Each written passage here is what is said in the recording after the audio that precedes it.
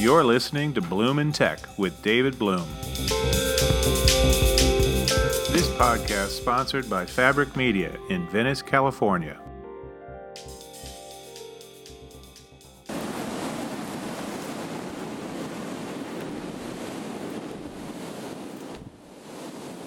Hey everybody, it's David Bloom. Welcome back to yet another episode of Bloom in Tech, the merciless dissection of the collision between media, entertainment, and technology. Well, not that merciless, but I certainly have a lot of fun looking at the mayhem and talking about it with all you fantastic people out there.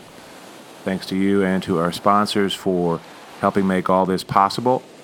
I'm coming to you from a beach in western Panama at Las Olas Resort in Playa de la Barqueta, outside of David, Panama.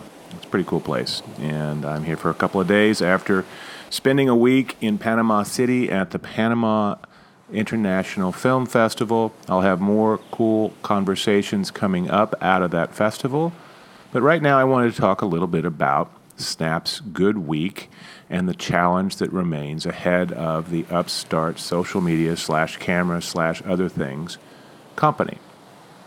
It's been a long while coming, but Snap finally had some things to celebrate in the last few days. Now we need to see if the company's beleaguered shareholders and remarkable young and loyal user base can keep up celebrating for a while. In its first ever partner summit, the company announced a slate of new episodic original shorts, further investing in keep-'em-around content to help improve user engagement. Initial shows had some successes, though none of the names involved so far are big outside of Snap's own universe. But the originals are another reason for users to stick around. And Snap is doing a Donald, playing to its base, in this case of ardent teen users, and they are building from there. That's the smartest thing they could do. Snap's also getting into the multiplayer game business, another way to retain users. Bitmoji Party is hardly a game for the ages, beyond being one of Snap's first 10 such titles. But skeptics should remember how much even crappy, and I mean crappy, casual games helped drive Facebook user engagement in the years right after it went public. And they have a lot to say thank you to Zynga, though they didn't treat them well on the way out the door. More generally, the company also announced a long string of integrations with other prominent digital companies, including Venmo, Fitbit, Tinder, House Party, Visco, GoFundMe, Amazon, Breaker, and Anchor. With these latter two, by the way, you can share my Bloom in Tech podcast through Snap, so get to it, oh loyal readers and listeners. Snap also announced integration deals with prominent apps out of India and the Middle East, showing some international ambitions just as it's rolling out in the vast Indian market in a serious way. Wall Street likes seeing rising user engagement numbers, i.e. the time people spend on an app. What they really like are new ways to make money. Both games and original content will do that, boosting Snapchat's advertising and branded content opportunities. Another big win if they do it right. More importantly, the company is effectively trying to build a mobile ad network by selling ads that run inside sites other than its own. It's a way to make more money without adding more users. Instead, Snap will harvest more value from the ones it already has. As the always wise Wall Street analyst Rich Greenfield of BTIG Research put it, the moves represent, quote, less camera, more platform. For a company that famously described itself in its IPO as a camera company rather than a social media site, that's a big change.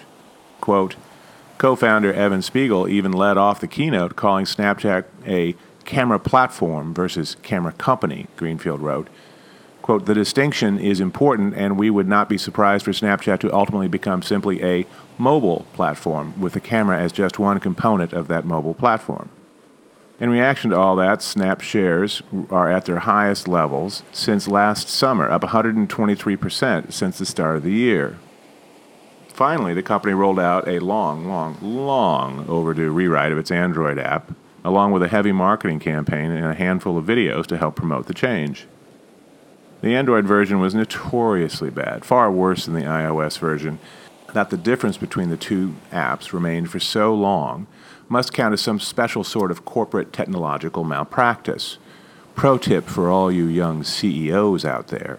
Creating a better user experience on the most widely used mobile operating system is a really good idea, particularly when your business is built solely on mobile devices. It's particularly important if you're going to try to expand in international markets, such as India, that are overwhelmingly using Android devices. Snap is also settling into its fancy new office space next to the Santa Monica Airport. And they're also next to Activision Blizzard and Sinclair's Stir operations over there in suburban Los Angeles, after years scattered across nearby Venice rentals. Reports from inside the notoriously secretive company suggest that the consolidation has reduced the siloing and isolation many workers felt previously. And all this is happening amid what must feel like karmic payback to chief Snap torturer Mark Zuckerberg and his gang that can't shoot straight over at Facebook. Those are the same folks who so mercilessly copied Snapchat's best features into Facebook, WhatsApp, and Instagram, even naming them the same thing as they are in Snapchat. As Instagram took off in pop culture, Snap nearly burned to the ground. Its stock price dropped below $5 a share, cash got tight, Kendall Jenner flounced off, and so too did many users unhappy about a failed redesign of Snapchat's famously obscure interface. Since then, however, Facebook has floundered through a relentless string of largely self-inflicted injuries. The company's reputation is in tatters. A new poll shows that only 6% of Americans feel that they trust the company, and its valuation dropped by $250 billion, though it has since recovered about half that. It's enough to make you think the Calvinists or the Buddhists are onto something about right living. Amid all this good news about Snap, however, there are plenty of reasons for continued skepticism. First of all, the company has to actually keep building all the original shows, games, ad network, Android app, and other products they finally have begun to deliver. It's not heartening to hear about the long development cycle the company needed to get that new Android app out the door. This one took way too long, more than 2 years, another reason why giving a 27-year-old CEO majority control of a publicly traded company can be a bad idea. Keep that in mind as we look at all these new IPOs coming out this year. And while creating original shows and games makes a lot of sense, making them consistently enjoyable and useful is much more complicated. You can ask Zuck how things are going with Facebook Watch and Live. And truth be told, for all its horrendous missteps, Facebook isn't going away, even if Snapchat's users strongly believe that it's only good for the olds, if that. Much more importantly, Instagram isn't going away either. Right now, for instance, thousands of high school seniors are checking out the class of 2023 pages at whatever college has admitted them, deciding which crew they want to hang with for the next 4 years of their lives. They can't do that with Snapchat.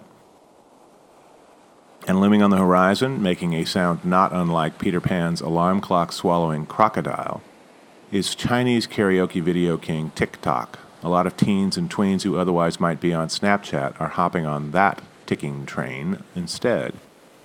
The recent explosive success of the song Old Town Road by the unlikely hit-making combination of Lil Nas X and Billy Ray Cyrus showed TikTok has gotten big enough that it can launch a crossover music hit too. You can bet the always influential music industry is watching closely. So, for all the inner peace and outer progress that Evan Spiegel and his team have achieved the past few weeks, it's good to remember that long-term success won't occur in a snap, and it's not clear it will occur at Snap either. So this is David Bloom. Thanks again for listening, and thanks again to my sponsors for all their support. Continue to rate, review, and share if you happen to like the stuff that I do. Otherwise, just keep it a secret, will you? Really appreciate your time, and please stay tuned for more reports from Panama. I'll be back very soon, but I'll tell you that sitting by a rolling surf a couple hundred meters from the front of the little space that I'm in and listening to tropical birds has its upsides when you want to unwind a bit after a crazy few days. So this is David Bloom for Bloom in Tech, over and out.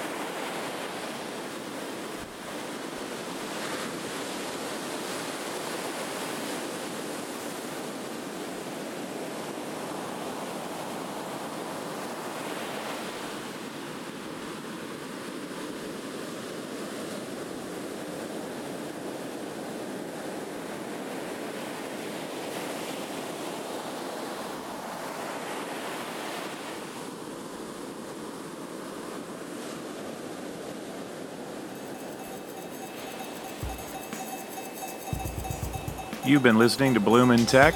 I am your host, David Bloom. Thanks so much. And our podcast has been sponsored in this episode by Fabric Media in Venice, California. Take care, everyone.